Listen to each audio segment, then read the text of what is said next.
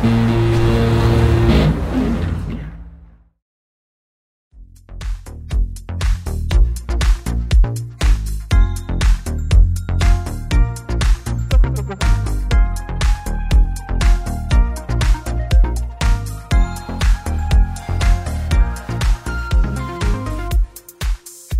we go. Welcome to the bonus episode. You're here with Mikey Carl, Sophia Molly, Mike Katz in... Where are you, Mike? I'm in Silver Lake, Los Angeles. That's where Beck lives. Very nice. I love It is Beck. where Beck lives. Actually, I met Beck the other night.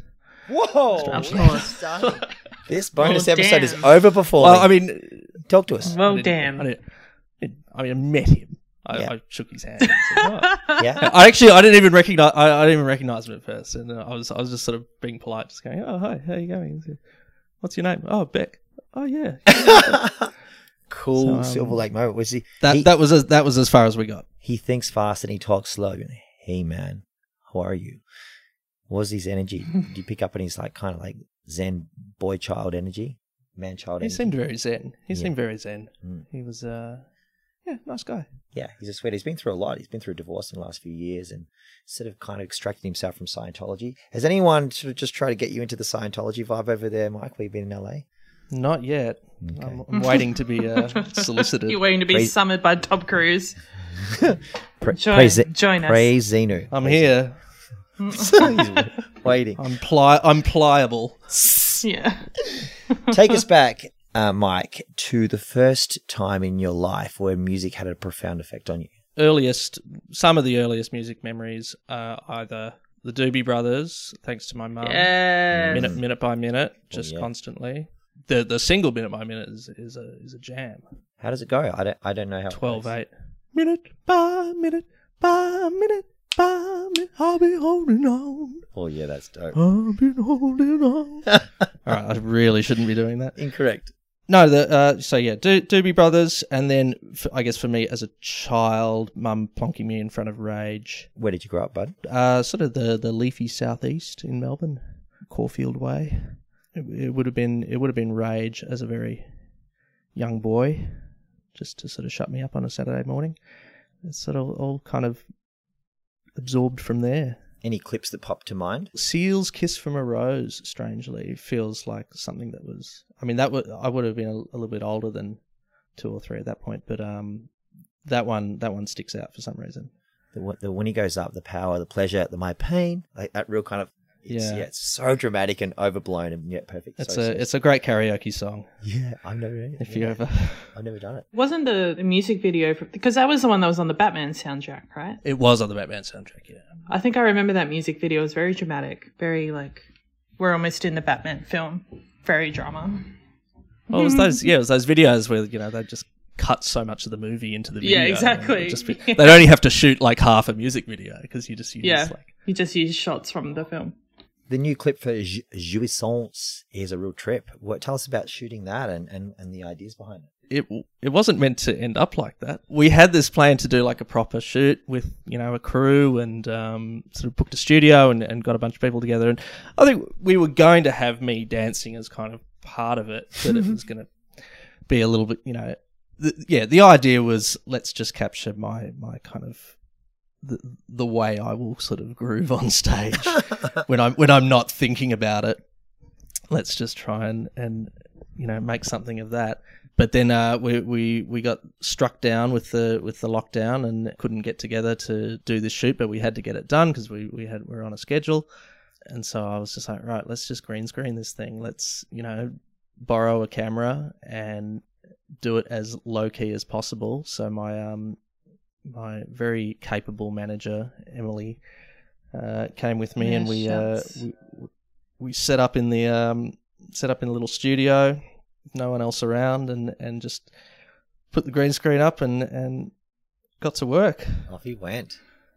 It was tough, and so we had all of this sort of raw footage that we'd done on the green screen, and we reached out to Michael Renasio, who's this Parisian VFX lord, and he's worked on some of the Genesis stuff, and we just explained this idea of neurotic funk, and he just connected with it in a way that I don't think anyone else has, and just totally understood where I was going with this idea of entering the unfunky valley and you know, having a kind of existential crisis in the making of art. He really took it on very, very personally, and so he just went into a hole for about 10 days and came out, just chopped me up, done his own thing to it, and it was great. So we're That's psyched awesome. about it. I have another heap of video clips. haven't Oh, that's the first one I'm in. We did one for Amethyst Mhm. a couple of years back, Mhm. which was another dance clip, but it was an actual dancer. We used this kid Michael, who's a emerging ballet dancer Mhm. from Melbourne. He'd put together a little piece, and we sort of shot that in a number of different ways and cut that together. No, we're definitely into making music videos now, Very cool. which is fun. It feels which like is a, really a fun. nice progression for you as well. And, you know, the fact that you just sang for us before, I think Meg will be replaced as the backing singer, and now it's just a mic out front. Oh well, I mean, I got to practice, man. There's some songs on this record that I'm gonna have to be able to sing live. So. Really? Yeah. Oh, I'm, scoop the loop. Scoop the loop. Making a scoop de loop. Making my debut lead vocal appearance. That's the on classic. Excellent. Oh, the This the record. comfort zone? No, thank you, sir. I'll be over No here. comfort zone. No comfort zone. Good on We're you, pushing man. beyond it. That's terrific news. Take us back. Once Rage was, you know, sort of out rubbing your eyes like in that Simpsons episode when they all come out into the real world. What's another moment you have when just a little bit older of music hitting different for you? I mean, James Brown. Oof. I think like it was probably 14 or 15, and hearing Funky Drummer, or you know, Nice. or being introduced to it because I was into dance music, but like not great dance music. But I'd bought some compilation of break beats. Here's Johnny. That kind of stuff. Yeah. Bam, bam, bam, at you. Yeah. Bam, bam, bam. I guess it's the music that seems to be hitting different in the clubs now. Everyone's going back to like hard style and Yeah, it's true. hard Yeah. house and all of this stuff, and I'm like, Jesus, I was into that 13-year-old, and it was the most Yeah. uncool thing in the world. So I guess who knows? It all comes around. But I'd bought like a compilation of breakbeats and stuff, and Funky Drummer and James Brown, and the idea of just having commanding that band was a real turning point, I think, for me. Yeah, I mean, Perfect. seeing James Brown, how did that affect you? Was like seeing clips of him, just with the way he moves his feet as well as everything else. Oh yeah, I mean, not even the live aspect of his overt, but as a studio musician and the way those sounds were sort of captured, and just that sound of people in the room. I think for me, that's kind of where that real love is. And of course, Funky Drummer being such sort of the basis for so much of hip hop and dance music that's kind of come after it. I've just been very compelled by the sonics of those records. And Do you also fine your band members $50 every time they miss a note? no, because I make the most mistakes in my band than anybody. Well, the rest of my band are incredibly capable, and I'm fumbling my way through it. How do you go on the sticks? I am not a drummer. I can play one drum at a time. So I'm a great hi-hat player, but I can't do anything else It's okay. at the same time. You've got your strengths. What else? After James Brown, is anything kind of really visceral moment that you can remember, like something pulling you the other way? I mean, being in Melbourne as a sort of high school student, and my first kind of early years in uni, just kind of going out and going to the Night Cat and seeing the Bamboos and seeing a lot of great players that a lot of whom are still around and still making records. Yeah, Brunswick Street in its early 2000s heyday, strangely was really influential, and going to Bar Open and seeing like Hugh Blaines and some great players sort of doing their thing. I mean that was really definitely influential. At the same time, sort of getting back I'd sort of been into dance music, and then I had a period where I'd sort of, went on my little James Brown journey and got away from it, but then started DJing again when I went to uni and did all the kind of uni parties and that sort of thing, and starting to dig for records again, and really getting into techno and house music and music from Detroit, like Theo Parrish and Moody Man and those kinds of records. Amazing. Again, which have such a focus on kind of studio mistakes and that kind of way of doing things. That's where I kind of started traveling. Yeah. Any DJs in particular that you saw? I mean, I remember seeing Theo Parrish at Revolver, and he was just like playing funk records and then techno records, and his face the whole time was in this kind of gnarl, like he's just so into it. And I remember thinking, this is another level of DJing. I've never seen this kind of just crossing those two styles together. In fact, certainly people at home, like people like Andres. Yeah. From when he was playing, just bar gigs and things, and I'd go along. And when I was involved with the original iteration of Hugs and Kisses when it was the Buffalo Club. Yep. Yeah. And we put on a few parties there, and whenever we had Andres play, there would just be a synchronicity. I think with the dance floor that was just really open to what he was doing, and he just had a really deft touch, and has always sort of had a deft touch, I think, as a DJ in Melbourne. So he was very influential, and I definitely cribbed a lot of records from his sets when I was sort of doing the same thing. And I'm just thinking about Melbourne now. I'm just thinking about all these great people. We certainly haven't had any criticism that this podcast is too Melbourne centric at all. not one person has said it's a bit Melbourne. It's just it's a love note for people to eventually come back here. Yes. Yeah. When things open up again. Yep. Numbers down. One other I can certainly think of one other DJ, Sardar Bahar. Yeah.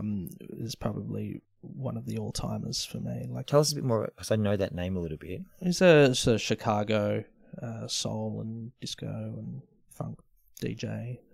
Just an incredible selector, and I saw him play at Corsica Studios in London a couple of years ago in Room 2, and just the freeness of what he was playing, and it just being kind of about playing great records, not necessarily about beat matching or or anything like that. Just again, just finding those records just with strong ideas that just that connect with an audience, and he's one of the all-timers for me. Any particular records he played that day which you can remember, Mike, which you can tell us so we can add them to our Spotify likes? I can only remember the last track, which was by an artist called George Smallwood, and the track was "Hey Mama," I think. I might have to go back and check that again. It's okay. We're the journalists. But that's our job. You're the journalist. It was the last track he played of the night, and it was beautiful. Cool. It's this really lo-fi kind of soulful disco jam, and it just kind of had people in the right pocket. It was awesome. Amazing. Madness. So this is all happening, and then you're sort of, you're coming along. What's another sort of thing after the, that kind of, I'm guessing the Mercat and places like that was sort of, you were going, Hugs and Kisses I went to a few Hugs and Kisses nights, unreal club at the Buffalo Club. You had to sign in because it was like an old man's club. You had to pre-COVID times, you had to sign in. It was. It was all very ahead of the curve. Foreshadowing. Yeah. No, it was just these weird sort of the Royal Antediluvian Order of Buffalo. It was sort of a strange Freemasons-y-esque gentleman's group. Yeah, and Hugo, who was there, he's got an odd energy about him anyway, so he kind of suited the whole vibe of the joint. He was really the only person to do that job. Anything else that you can think of next that came along and sort of, and helped sort of inform where you're at now, perhaps? Whatever Matthew Kirkus has done the last couple of years. Yep. So he had his own project, and he was sort of from that kind of hiatus Coyote sort of North camp of great sort of musicians. But he was playing guitar in Floating Points' band. Wow. For a little while, and he's now in London, I think. But he's gone through sort of a number of really interesting kind of evolutions as an artist, yeah. And he did a couple of records on his own label a few years ago, which were very much in that kind of Motoric, sort of 80s cold wave kind of sound. And I loved those records. I think that was a real interesting moment for me to hear that and go, oh man, like it's just, taking these ideas of sort of dance music production, electronic music production, and instead of necessarily making like four to the floor club music, that kind of sound design and those sort of ideas, using modular synths, using all these sort of tools that are very wedded to techno and these kind of electronic forms, and making really cool, weird post-punk with them. So yeah, I've taken a lot from that. Cool. He's never been mentioned on our podcast. I remember seeing him at Colour Club for a Red Bull show one night, and the crowd wanted, this is upstairs, the crowd really, really wanted him to sort of to turn around and to perform to them. And every time the dance floor got going, he would just kind of like shrug and look away and like, come on, give us something, dude. And it was a really interesting thing. Like, this is just who he is as a person, as an artist. He's not going to be out there swanning around like Morrissey. He's going to be. No. And, I think I only saw it a couple of times, but the band he put together for some of this early music that he had made was all very kind of soulful. And I don't think he never released it. He just made all of these great songs and had, this really great band playing them. And then, just kind of put it aside and went, no, I'm going to do this now. And I'm really into that. I'm into people that are just constantly moving forward at their own pace. Yeah, They're not me too. Really, doing their own thing. This exactly, like, and the Sleep D guys are a great example as well. Yes. If they have a show, if they've got a live set, they'll like write a whole hour of new material just for a particular festival. And I'm very impressed by people that can just do their own thing in that way. For our listeners, if you haven't heard the Sleep D and Adlib Collective record 2 that came out this year, it's get on it. Art. Yeah, between that and the Floating Points and the Sunrise, No, Floating Points. Who did he work with? Yeah, Floating Points record. There's two sort of super ambient, but records you can actually dance to and feel incredibly emotionally taken away.